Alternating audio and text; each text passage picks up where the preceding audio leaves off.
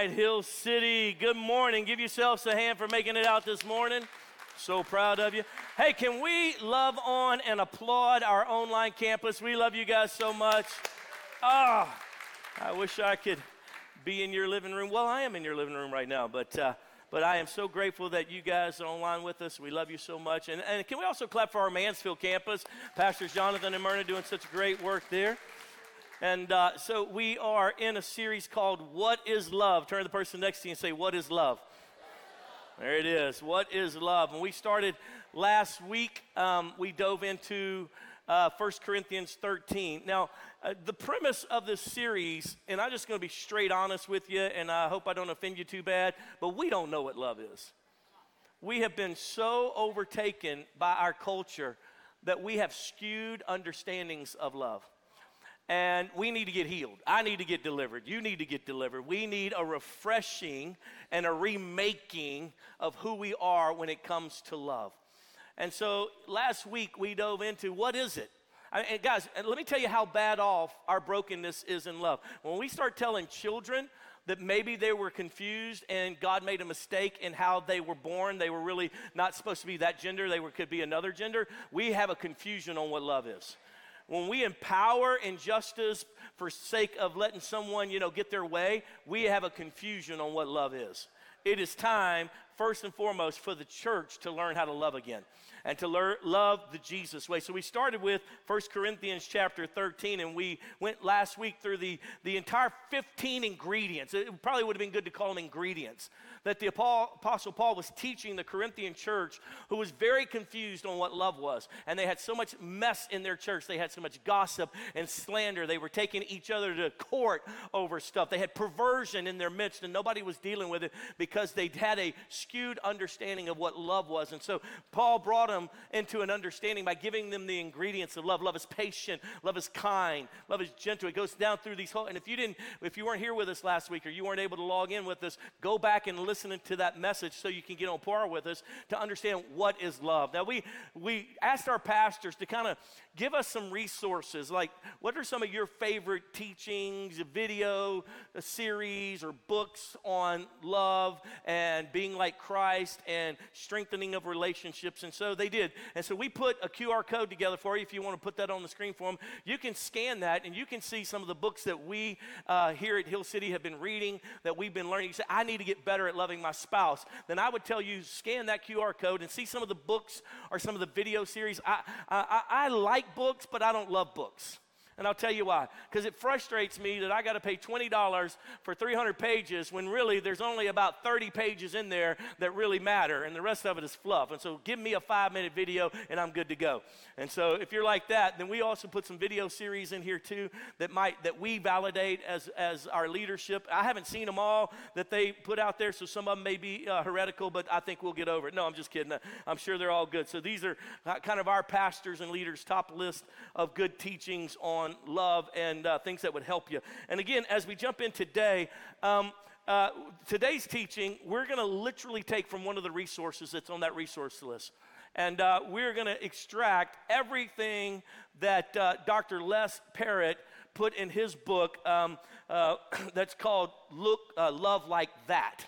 You can see it on the screen. I would highly encourage all of you to go purchase this and learn the kind of love that Jesus walked in. And that's the premise of his book. Phenomenal book. I'm just going to steal it all and teach it to you today. Because have you ever realized sometimes somebody's got a better revelation than you do on a subject, so just point to them and let them go? He was too expensive to bring in, so I'm just going to preach for him. I'm just kidding. We didn't even reach out to him. All right. So the premise of today's teaching is found in Ephesians chapter 5. Turn there with me. Ephesians chapter 5, verse 1 and 2. Ephesians 5, verse 1 and 2. Be imitators of God, therefore, as dearly loved children. Are you a dearly loved child of the Most High? Say yes.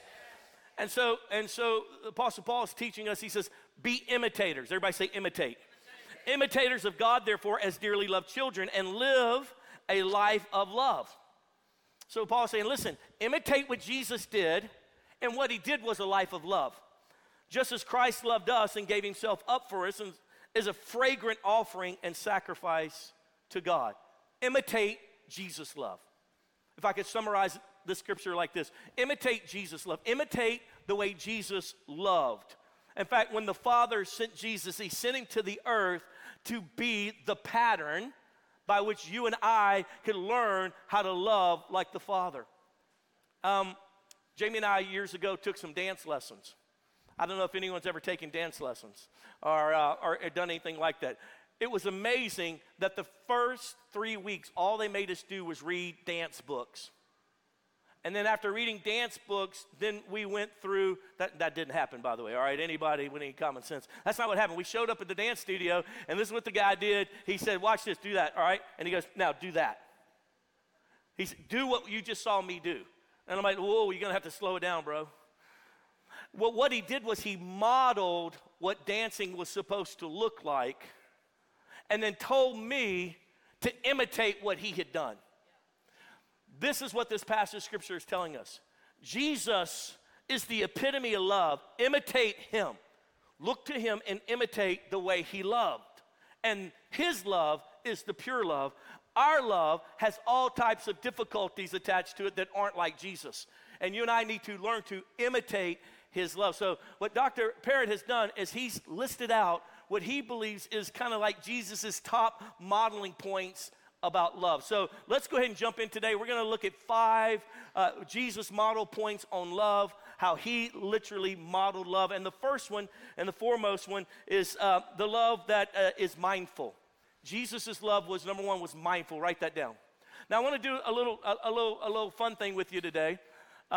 I would say that a lot of us have a hard time focusing. And if you're as ADD as I am, then you understand what I'm talking about. So here's what I'm going to do. I'm going to play a little video that psychologists use and see if you can pay attention to how many times a basketball is passed from one person to another. Are you ready for that? So everybody pay attention. You want to really pay attention to the screen. We're going to play it. You guys online, pay attention to the screen. And all right, go ahead and play it for me. And it gives you a little bit of instruction. There it goes. The monkey business illusion.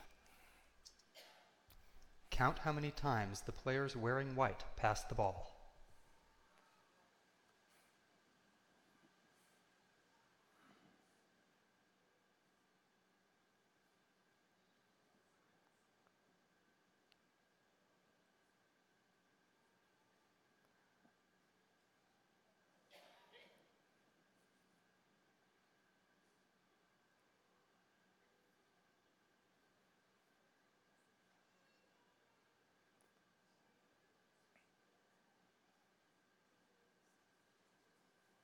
All right, how many times did you get? Pause it for a second. How many times did you get? How many? Did you spot 15, the gorilla? 16? All right, 16. Good job. For all right. people who haven't seen or heard about a video like this before, about half missed the gorilla. How many saw the gorilla? Oh, so about half of you. The gorilla, you all right, for those of you that didn't see the gorilla, we're going to reverse it and play it back. Let it play. Keep letting it play. Leaving the game. Let's rewind and watch it again. There. Here comes the gorilla, and there goes a player, and the curtain is changing from red to gold. And how many saw the curtain change colors? All right, one. All right. Thank you. You can stop it there. So what we wanted you to be able to understand is when you get to focusing on one thing, sometimes you miss the other things. Jesus' love was mindful. He modeled that. In fact, the definition of being mindful is to give others special attention to see what others don't see. To notice when someone's hurting when no one else notices it. That is the kind of Jesus love. He was mindful of what others were going through. In fact, a great example of this is in Luke chapter 7. If you'll turn there with me quickly in verse 12. And as you turn there, I would just say it like this. The Bible uses this term, and Jesus saw them. And Jesus saw them. It's used over 40 times in the gospel to mean that Jesus was mindful. He saw what everyone else wasn't seeing. He saw through it. And let's go there in verse 12 of Luke chapter 7. It says, as he approached the town gate, a dead person was being carried out. Pay attention to the details. The only son of his mother, and she was a widow. And a large crowd from the town was with her. So Jesus is walking up. He's coming into a town. He's got all his little bros with him. He's got his little posse. They're coming up, the 12 disciples, along with, whoever else was following them. As they walk up, there's a procession. They all have to stop, and there's a large group of people outside the town, and they're heading to the graveyard, okay? And so verse 13, when Jesus saw her, everybody say saw her. Come on, say it again. Say saw her. Who did he see? The widow, the mother. That's right. His heart went out to her, and he said, don't cry. Then he went up and touched the coffin, and those carrying it stood still. And he said, young man, I say to you, get up. And the dead man sat up and began to talk, and Jesus gave him back to his mother. Let me explain to you why this was so significant. Because in Jewish culture, and still in some countries in the Middle East, women do not have the right to do business out on their own. They have to do it under the headship of a man. This woman's husband had died. Whatever business they had, whatever income source they had, the only way she was able to continue, even though she manages the business, even though she does all the work, she wasn't allowed to do business. She wasn't allowed to go at the city gate and do any judicial pieces. She couldn't stand up for herself in the way that their culture was at that time. And so because the husband had died, the son now had become the representative of their family, their business, whatever it may be, even if he was a young man. And now he has died. Jesus doesn't just see the pain of her losing, if you will, her son and her husband. He sees the pain that she's going to live in from this point forward, where she's going to have to leave her house and go live out in poverty, maybe even having to sell herself into prostitution. He saw the need. This is the kind of love that Jesus walked in.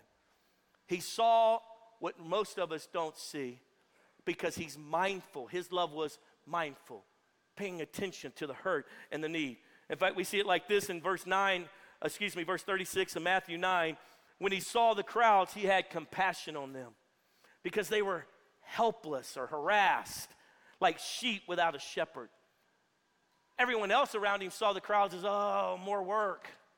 Oh, what are we going to do? Here they come. Man, they want to sign autographs. They want to get pictures with Jesus. They want to post. Oh, my goodness. Jesus didn't see them like that. He was mindful of them, and he sees them like those who are helpless and harassed. You talk about a love. When you see that person at work who drives everybody insane, and you see all through that, and you see a man who's hurting. He's hurting because he went through a divorce a couple years ago, and now he lives a life of frustration with everyone around him. That kind of love is a mindful love. It's a Jesus love. And let me just be honest with you about the way Jesus loved. I'm not that great at it. And you're not that great at it. But what we want to do is become great at loving like Jesus. We want to be imitators of Jesus, not imitators of the world, of the love that we grew up seeing propagated. See, every one of you have a way of looking at love, and every one of you have a way of expressing love. Much of it came from your childhood, how you saw your parents do that. Some of it came from experiences, good, bad, and ugly in your life. And so you withhold affection from a spouse because of what you went through in your first marriage. You withhold this kind of mindfulness because you know what, you're going to have to get yours, and everybody's out to get each other. It's dog eat dog world. But that's not what Jesus' love looked like. And so it's time for you and I to begin to make some changes and live like His. What keeps you and me from being mindful, from having mindful love? You know what it comes down to? Agendas. How many times in a day have we passed by a need because we had to get somewhere because we had an agenda? I think for me, it's the most convicting piece. Is that, you know what, I plan out my life. I don't know about you, but I have my life planned out. I know what I'm doing on Tuesday. You know, I lived a planned out life. And I think that's some of the problem is the Holy Spirit will try to say right there, see that, notice that, love on that person, pay attention, that statement right there. It'll bug me, but I won't do anything about it because I don't have mindful love effective in that moment. And I want to be better at loving like Jesus loved. Are you with me? Say yes. I believe that business is the enemy of mindfulness. Busyness, is the enemy of mindfulness. And so one of the tactics of the enemy to keep us from loving one another well is to make us so busy. And so we don't see it. So we don't know that our son is really struggling in high school and maybe even running with the wrong crowd because we're so busy providing for our son that we're not mindful of our son. We get so busy trying to do for God that we're not mindful of God. And I know that's been one of the things that I've had to learn, and I'm still learning, to be mindful, to love like Jesus loved. He wasn't so busy that he didn't stop and go, wait a minute, I know we got a schedule, but this woman, she needs a miracle right now.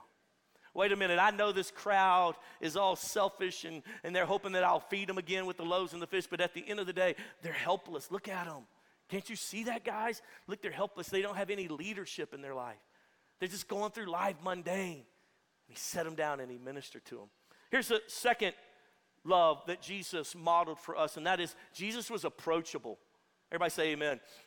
His love, he gave off such love that he was approachable. His love was approachable. And the definition of that is accessible, easy to understand, friendly. Friendly. Do people at work think you're approachable? Do your children think you're approachable?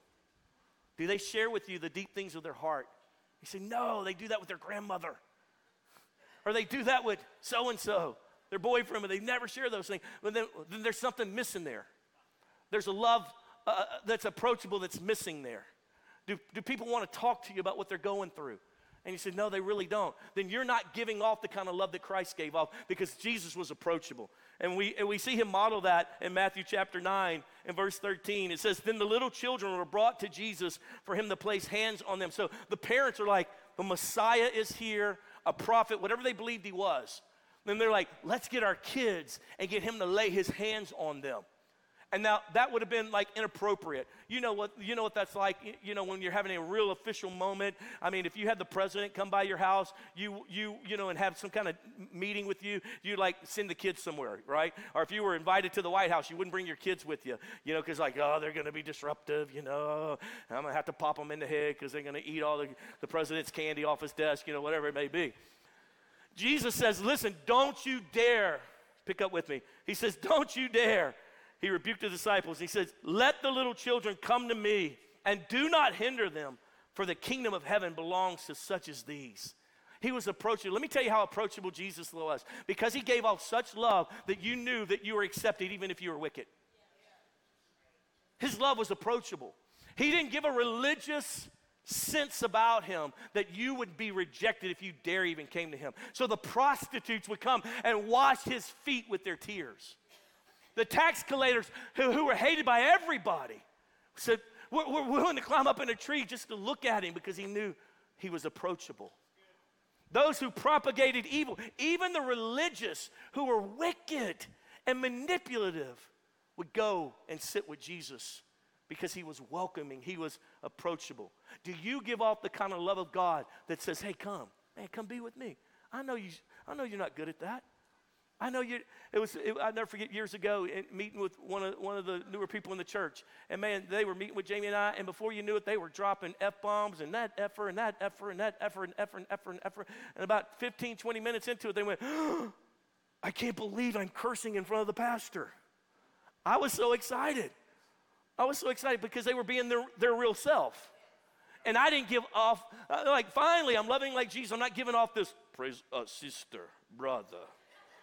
The wickedness that's coming from you, my virgin ears cannot hear these words. It is quenching the anointing on my life. They were like, look, and then they went, and I just told them, I said, listen, it's okay. I said, you're just so much of a better person to use that kind of language, but man, listen, we all struggle with something. And they're like, oh, thank you, Pastor. Jesus' love gave off such a desire for people to go and run to him. Are you approachable to people? Do you give off a love that people are like, you know what? They will accept me even though I'm wicked, even though I'm broken, even though I stabbed them in the back. I know that they love me to that kind of level. You still there? Say yes. So what keeps us from being approachable? Pride. That's what it is. That's what it comes down to. It really comes down to pride. Over the years, I've taught my kids one simple technique: smile at people. Tell them, just smile at people, even when they're cussing you, even when they're mad at you. Just smile at them. And the reason why that is because years ago I found this survey, this study that they did, and they found out that, let me read it to you a little bit better, that people feel accepted by people who smile at them. So you can be as mad as all get at them, and you start smiling at them. You know what the beauty of a smile is? It's free. It doesn't cost us anything. You start smiling at people, you say, oh, they like me. And if you're approachable and you're giving off love with that smile, not a manipulative thing, and they feel that acceptance even though this is a negative moment or a frustrating situation. So how do you become more approachable? Let me give a couple thoughts on how you and I can be more approachable. Number one, don't size people up. Don't size them up. You know what it is for people to size you up, right? You walk into a room there. And you know, whatever you say, they are ready to pounce on it because they're sizing you up. I mean, in a multiracial church, you should understand this better than anybody else, that we should love and be approachable even with someone who's not like us, even someone who didn't grow up the way we grew up, even someone who may have a different political view. This is what love looks like. This is what Jesus' love looked like. He was approachable even to the Pharisees and the Sadducees who were wicked and whitewashed tombs. They could approach him because he loved them. He loved them. Here's the second thing you can do to be more approachable, and that is stop trying to determine if they are deserving of your attention and affection. I don't know if I'm going to give it to you.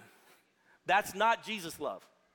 It's not Jesus' love. When you and I, if we finally will just stop trying to determine if they are deserving, everyone's deserving of Jesus' love because he said it be so, whether you and I agree with it or not. He would that none should perish, but all come to eternal life. Do you understand? Jesus loves the victim, and he also loves the victimizer.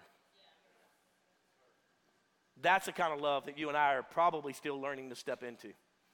But this is the love that he had. He was very beautiful in that. And here's the third thing that I would teach you to do to be more approachable, and that is relinquish the need for them to meet your standards.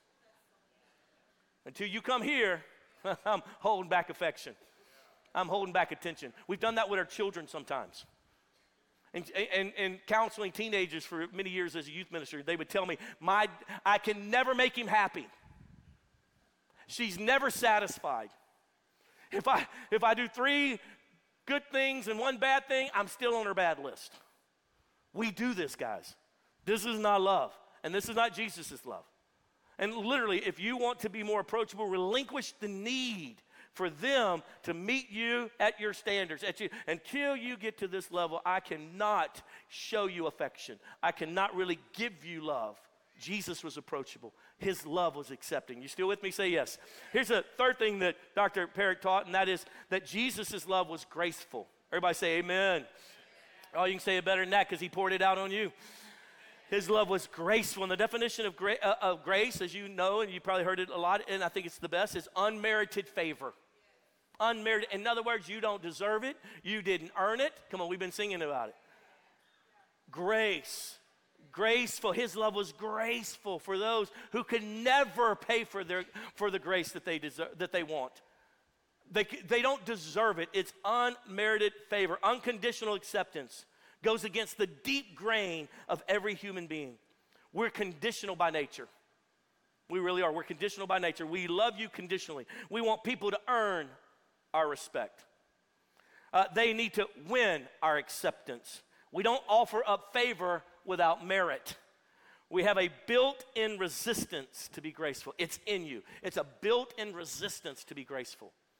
I'm not going to show grace until they tell me they're sorry. Until they do this, I'm not going to show love. I'm withholding my love because you can't take it from, you can't make me love you. And so I'm going to hold back on that. You talk about destructive in a marriage, destructive in a work environment. But to be graceful, Jesus' love was graceful. He poured out love even though they didn't deserve it. Mercy, it has been said, is getting spared from bad things you deserve. Grace is getting good things you don't deserve. I'll say it again. Mercy is being spared what you deserve. Grace is receiving good things that you don't deserve. Or Max Lucado said it like this: mercy gave the prodigal son a second chance. Grace gave him a feast. Grace. You may be giving mercy but not giving grace. You know, I'm not giving them what they deserve, because if I gave them what they deserve, I'd run them over with this truck right now in traffic. That's what they deserve. Grace would be, hey, I know you're having a bad day. I bless you. I'm praying for you. Have a great day. That's giving them what they don't deserve. That's grace. Jesus' love was graceful, and we're all beneficiaries of his love of grace. Every one of us in this room, everyone watching right now, we are beneficiaries that Jesus' love was graceful, giving us what we don't deserve. Some of you have houses you don't deserve. Some of you have spouses you don't deserve. Some of you got some kids you don't deserve. And some of you got some kids you do deserve. Anyway, I'm just saying. Jesus modeled gracefulness. No time better than at his crucifixion. I want you to look there with me real quick in Luke chapter 23 and verse 33. It says, and when they came to the place called the Skull, there they crucified him along with the criminals, one on his right and the other on his left. Verse 34, Jesus said, Father, forgive them, for they do not know what they are doing. As they divided up his clothes by casting lots, the people stood watching, and the rulers even sneered at him. They said, he saved others. Let him save himself if he is the Christ of God, the chosen one. Verse 36, the soldiers also came up and mocked him. They offered him wine vinegar and said, if you're the king of the Jews, save yourself. So in this scenario, in this scene, Jesus is back and forth and looking down at them, and he's crucified on a cross, and they're sneering at him, and the religious leaders are like, ha ha, if you're really the Christ, pull yourself down off of that. These Roman soldiers are trying to get him to drink the wine and vinegar mix. They're gambling for his clothes, and in the midst of all that, he's between two thieves that did evil. He's done no evil. In the midst of that, he says, Father, forgive them, because they don't know what they're doing. They don't even understand how deceived their mind is. They don't see it, Father. He's giving graceful love in the midst of being humiliated, naked on a cross, beaten and crucified, and he's still pouring out love that's full of gracefulness. This is the kind of love that Jesus modeled, and this is the kind of love that the Apostle Paul told us to imitate. Imitate graceful love. See that step? See that? Do that. Man. Ooh, that's a tough one. That's a tough one. I mean, see that? Do that right there. Oh, man, I'm going to drop that one. I'm going to tell you that right now. Whoo, you want me to be graceful with my boss? Jesus. Imitators of what he modeled. This love thing is so beautiful and so painful all at the same time. He modeled it with the woman with adultery that was caught in adultery, and they throw her at his feet. They try to catch him in a trick. They try to trap him. And he says, all right, I know the law requires that she be stoned. Okay, that is the teaching. That is the legal part of the law. So let me say it to you like this. I won't break the law. Those of you without sin, cast the first stone. The Bible says that they all left. And he was left there with the woman. He says, where are those who accuse you? She says, sir, they have left. He goes, then I accuse you not either. And then he says, now go and sin no more. The grace, the love. He gave her a gift of life that she didn't deserve. The graceful love. Who are you not graceful with right now? Who do you struggle to show love to? Someone who's been a propagator of injustice? Graceful love. This is what our Jesus modeled. And so what keeps us from being graceful? Real simple. And that is judgmentalism. Judgmentalism. It's amazing how we become the judge and the jury in reference to everything in our life. I'm the judge, and I deem you not worthy of life. I deem you not worthy of my respect or my love. That judgmentalism, it's in all of us, myself included. Social scientists at Cornell University discovered this fact when testing people's competency levels. And this is what they came to the conclusion of, that incompetent people don't know they're incompetent.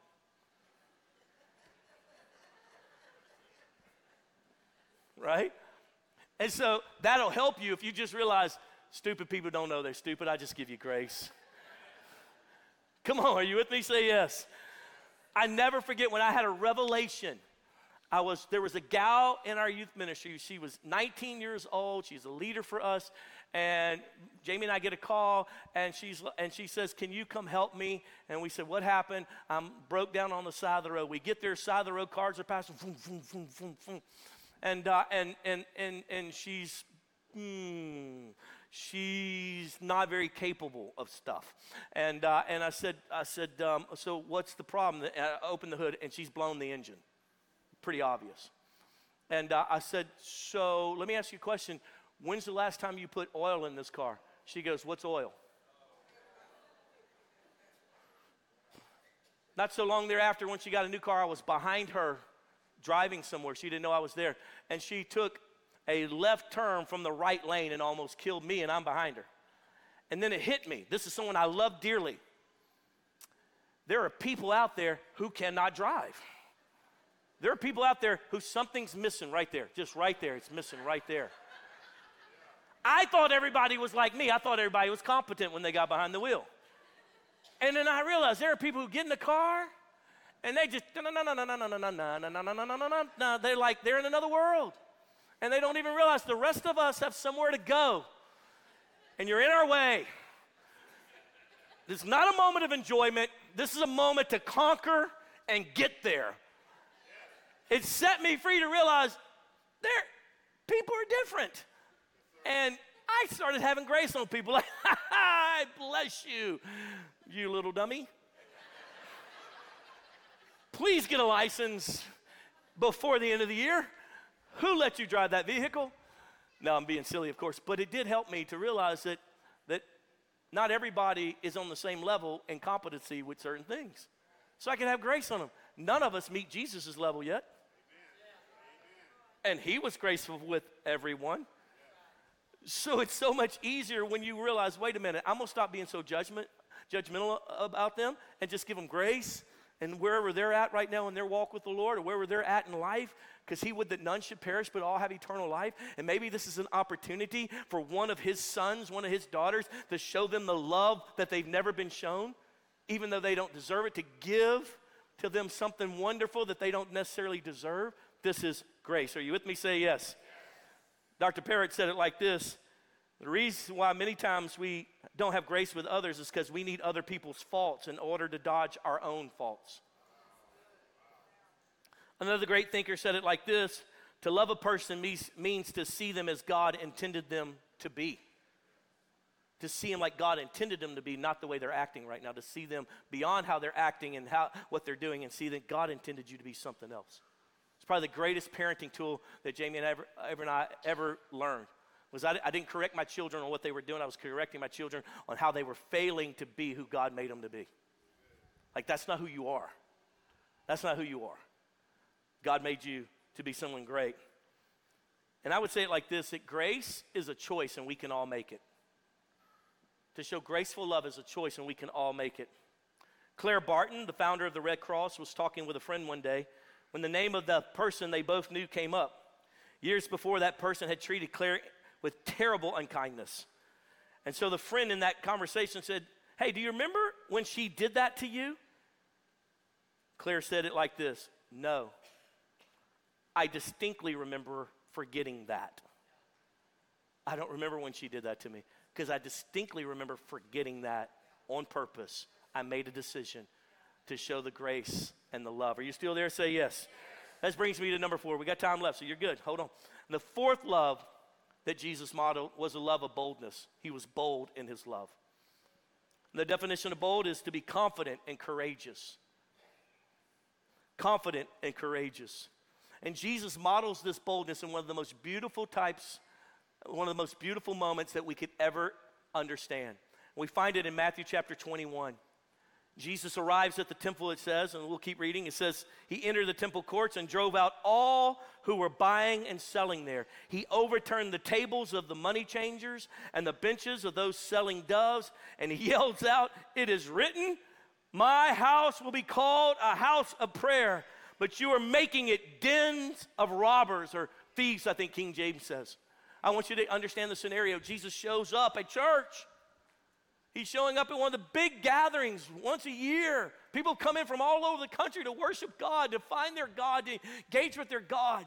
And they're going to make sacrifices according to the traditions that they had to make, depending on how much sin they felt like they had committed or how much money they actually had. And they couldn't travel from hundreds of miles away carrying the little lamb. It was just too much work. So when they got there, they would purchase, and people that lived all around the temple, they would have these sellers of little sheep and doves and things like that. And what they would do is they would sell it to them, and then they would go to make the sacrifice, and the people selling in the temple were in cahoots with the leadership of the temple, and they would say, oh, that one's too spotted. You can't make that it's blemished. So they would go back to the person they bought it from. They would say, I'm sorry, you lost that one. You want to buy another one? This one doesn't look as blemished. You should have checked it out. Or they would come from different parts of the world to come to Jerusalem to give their worship and their sacrifices, and they needed to give their alms, their money, their tithe, but they wouldn't accept the tithe, but in Jewish currency. But they live over here somewhere else, and they have this currency. So they would come, and they would need to exchange their money to be able to give in the temple the kind of money that the temple would receive. And these guys exchanging the money would up the percentage rate so high that it was almost impossible. Jesus walks into that scenario and says, no, sir. No, it will not happen like this. And he begins to overthrow all the tables. He just starts throwing them, and he just starts, he takes a whip and he runs all of them out. And the whole point that you got to understand was this is all from a place of love. He was loving those who were being mistreated, but he was also loving those who were doing the mistreating. Because you know what? You will be judged for this. And I love you enough to look you in the eyeball and overthrow your table and say, not so. This is wrong. I love you so much. He didn't beat them. He didn't reject them. He loved them enough to say, that's wrong. That's not right. And guys, we have to walk in that kind of love. We have to walk in that kind of love to say, hey, I am so sorry, but that's not right. That's not right. You got a boss that's asking you to do something that's not right, and the whole sales force is going along with it. You got to have enough love to say, hey, that's not right. Boss, can I meet with you? Let me tell you what that's going to lead to if we do that. We may get away with it here, but it's going to come back on us. It's not right. Let's don't do that. You got to have the boldness to pull your spouse aside and say, hey, that's not right. We can't live like that. To pull your small group aside and say, hey, listen, I feel like when we did that to that person, that wasn't right. And walk that thing through together. Are you with me? Say yes. Jesus had that kind of boldness, and it was a love boldness. In fact, he says in Matthew 18, when your brother sins against you, love him enough to go to him. Show the bold love to go to him and say, hey, that hurt my heart. That makes me not want to talk to you. My natural response is to reject you and to put you over here in a category like everyone else who's a hypocrite. And I know that you didn't mean that. I'm trying to be graceful with you and give you grace that you just made a mistake. But I want to be also bold in my love to present that to you. And when we're bold in love, we're putting ourselves out there to be rejected, to be misunderstood, to maybe even realize that we were critical when really we shouldn't have been. And that's why people won't do it. But the love that Jesus had was a real bold love. He walked in boldness. What keeps us from loving with boldness? The answer is this: the fear of being rejected. The fear of being rejected. When we separate love from truth-telling, we are trading genuineness for approval and boldness for cowardice. But when we risk rejection and get real, we begin to love like Jesus. This is the love he walked in. And if we're going to love like that, we must be bold enough to risk hurting our pride, jeopardizing our comfort, and facing rejection to show people truth and love. And again, that love, that bold love, only works when there's grace love working with it. Well, I don't have to be right. I'm not being judgmental of you. I'm just telling you the effects that this is having. And I'm being truthful in that. And it leads us to the last one, and that is self-giving. The love that Jesus portrayed, and the love that he modeled was a love that was self-giving. Everybody say self-giving. And the definition of that is, we say it like this: selfishness in reverse. Right? Self-giving is selfishness in reverse. It is not concerned with benefits, and it expects nothing in return. In a recent survey, 17% of people that they were selfish. But 60% think that most everyone else is selfish. So really only 17% of them are like, yeah, I'm selfish. But 60% of them say, nah, I'm going to tell you who's selfish. My wife is selfish. My kids are selfish. We all think, for the largest part, that everybody else is selfish. And we're not quite aware of how selfish we are. And I would just say, we live in a culture, in a time. That's why they call them the greatest generation, the World War I, World War II, because they laid down their lives. And now we live in a generation that teaches us to be selfish. It's all about us. What's in it for me? How do I get ahead? I hurt my feelings. All this kind of this selfish, everything we view is through the mirror of how it affects us. And literally, Jesus, I thank God that Jesus' love was self-giving. It wasn't what benefited him, it's what benefited you, and he was willing to love and sacrifice to benefit you. You want to keep a marriage together? Learn selfless love. You want to keep a family together? Learn to lay down your rights and what you think you need and what you got to have, and just start serving. And as you do that, I promise you supernatural things will happen. Selfish people, by definition, are those whose activities are devoted to bringing themselves happiness. Yet at least as judged by others, these selfish people are far less happy, according to stats, than those whose efforts are devoted to making others happy. Here at Hill City, one of the reasons that we do a Grow Track is not just to connect you in and help you find your place, but we also want you to understand your giftings so that you can use your giftings to serve others. Because once you realize, wait, I have a gift that's welcoming people, I help people feel comfortable. And when we put you at that front door on a Sunday and you're welcoming people, you're using your gift, you're getting here early, you're making a sacrifice. But what happens is, as you show your love through being selfless, as you show your love for others, it actually begins to do something in you that makes you complete. Because you were made to do it. And so when you don't use your gifts to help others, then what happens is you become like the Dead Sea, always taking in but never giving out, and it dies within. That's why the church should be a place where every member is using their gifts to love and to serve others. But unfortunately, over the last couple hundred years, what we've created the church to be is a group of people who come and they are ministered to by the ministers. And if it's really good, then we will tip the ministers 10%. But if it's not that good, we're going to withhold our 10% because we didn't like the service that we got. That is broken. That is anti-scriptural. We are the body of Christ. We are Jesus' sons and daughters, and we are all ministers of his love to other people.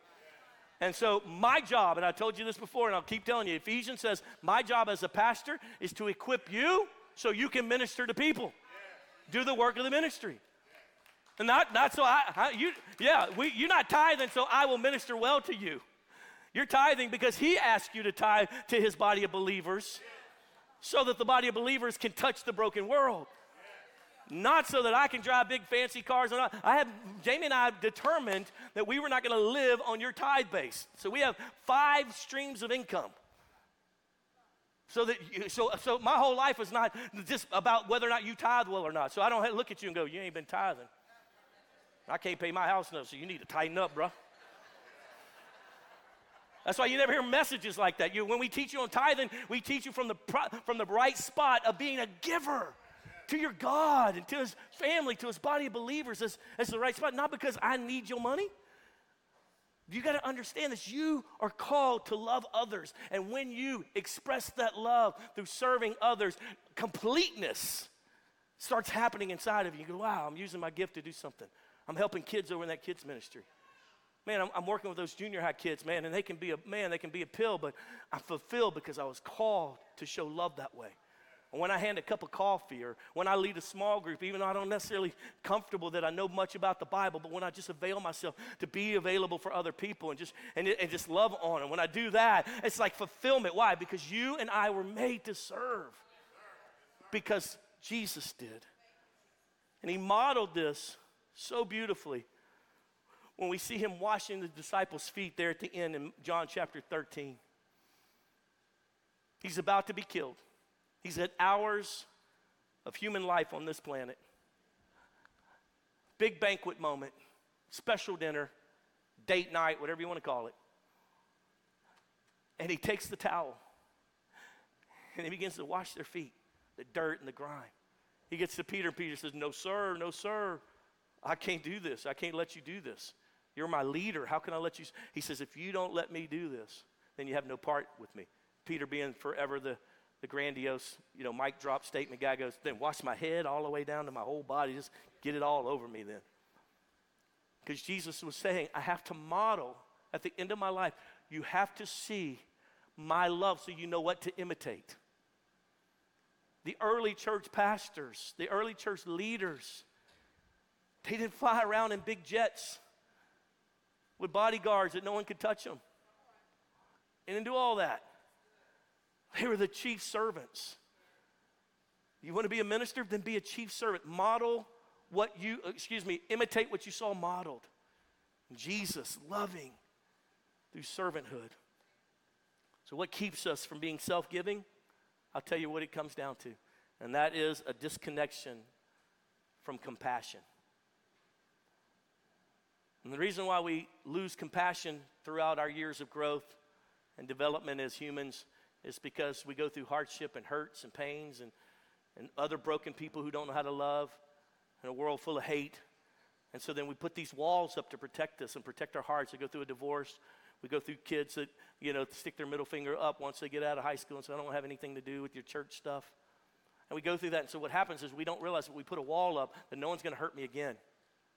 And what that does is that wall keeps us from being compassionate to others. When we lose empathy, the difference between sympathy and empathy, sympathy is I feel bad for you. Empathy is I'm going to do something to help you with it. And the beauty of the God that we serve was he didn't stand from heaven and go, I hope y'all figured out. I've given you my word. I've sent prophets to you. He said, no, I'm going to go down in the middle of you. I'm going to love you with self-sacrifice.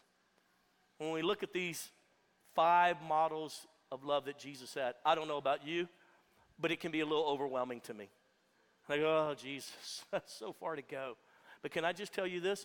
The same Spirit that rose Christ from the dead dwells in you, dwells in me. The Holy Spirit will help us as truth comes to us and we realize I am not approachable. So Holy Spirit, I need you to help me. You know what? I'm very self-focused, and so Holy Spirit, I need you to help me. I'm not really mindful of others. I've got my career and I've got my things that I'm trying to get done, and I miss people that are hurting all around me.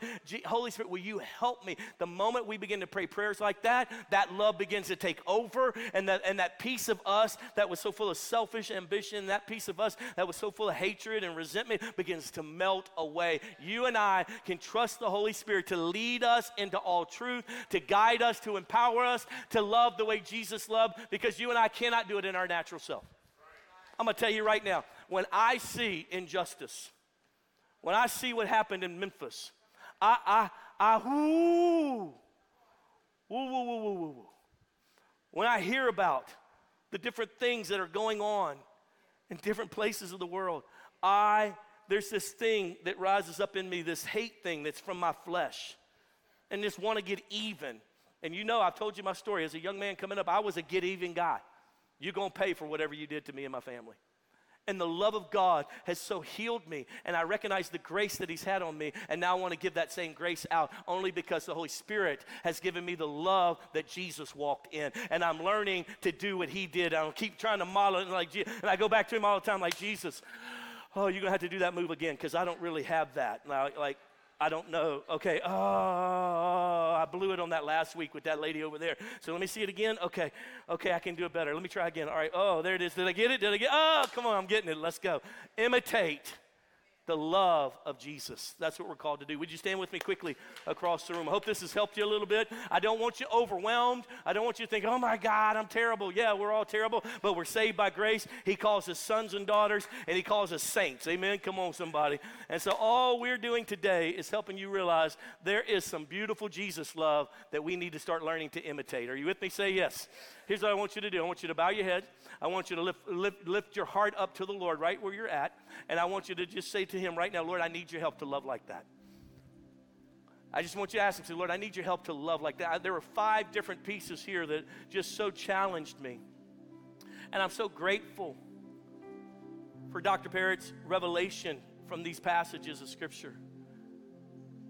And I'm so grateful to kind of even be able to organize it in a way that I can think, like, you know what, am I really approachable? And begin to say, Lord, I want to walk in the kind of love that people come to me and say, I feel like I can trust you and I can't trust anyone else. I feel like you will accept me when I feel like other preachers or other Christians look at me with disdain in their eyes. That we're welcoming, that we're mindful, that we see the need. I want to love like Jesus did, where I'm bold, where I'm bold enough to love the victim and the victimizer, and to bring truth into that situation. Hey, this ain't right. This ain't right. This ain't right. See the difference in that love? See, we live in a community that says if you love them, you let them do whatever they want to do. No, just the opposite. Jesus went in there and said, no, that's not, I got to love you, and this ain't right. You can't do this to the house of God. You can't cheat people like this. We've got to be bold enough to say, I love you, but no, God made you perfect when he made you. You don't have to change your gender. You're perfect. No, that sexual decision is a wrong way of life. That's not how God made you. That's not God's plan. And love them enough to say, you know, you may reject me, and you may hate me for telling you the truth, but at the end of the day, I love you so much, I'll tell you the truth, and I'll stand with the truth. To love people so much that we're self-giving, helping, even to the place where, like, man, I don't have time to do this, but I'm gonna go serve there with you. I'm gonna go show up at that birthday party when really I don't want to, but I know that it's a way that I can show you how much God loves you and how much I love you. Father, I thank you right now. You're just giving revelation right now. I want the Lord to speak to you specific incidences. He's trying to show you the dance move again. He's trying to show you the step again. It's okay. We stumble into his grace and mercy, and we keep on the path with him, and he won't reject you and me. It's a beautiful journey of learning to love like Jesus, to be imitators of God and the love of Christ that he poured out on the earth. Father, I just ask you right now as a church, for me, as a Christian leader, that, Lord God, that you would help me. Holy Spirit, help me to love like Jesus. Help me to love like this. Help me to have a bold love. Help me to have an approachable love. I want to be like you, Jesus, in that. I want to learn these dance moves a little better. I want to learn these steps a little bit better. Jesus, forgive me where I have misappropriated you. Forgive me, oh God.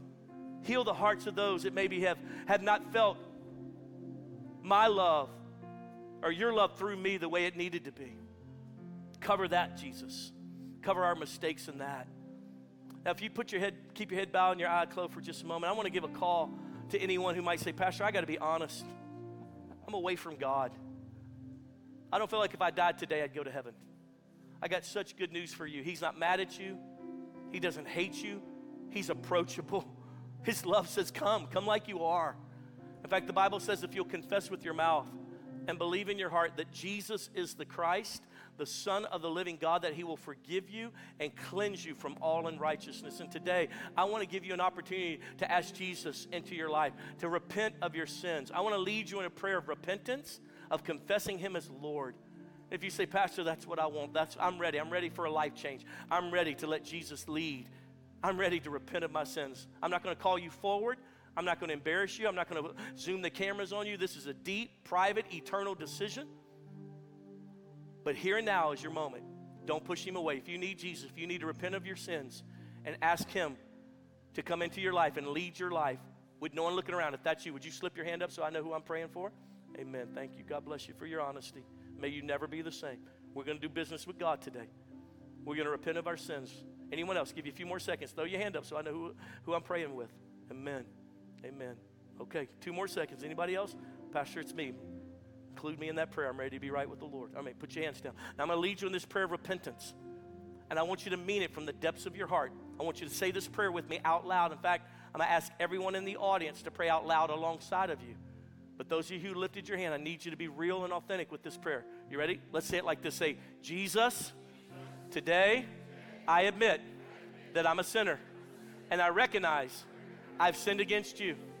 But here and now, I ask you to forgive me, to cleanse me, to make me new. Jesus, fill me now with your Holy Spirit. Write my name in your book of life.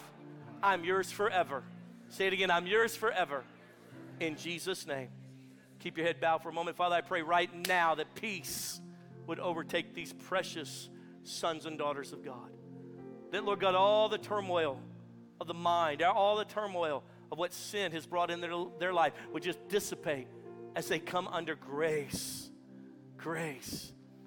Lord, I thank you for grace. And Lord, I ask you, Lord God, that there would be a joy that starts bubbling up because they realize, wait a minute, not only has he had mercy on me, he's forgiven me, but he's also had grace on me and he's going to bless me. And so, Lord, I thank you for your goodness.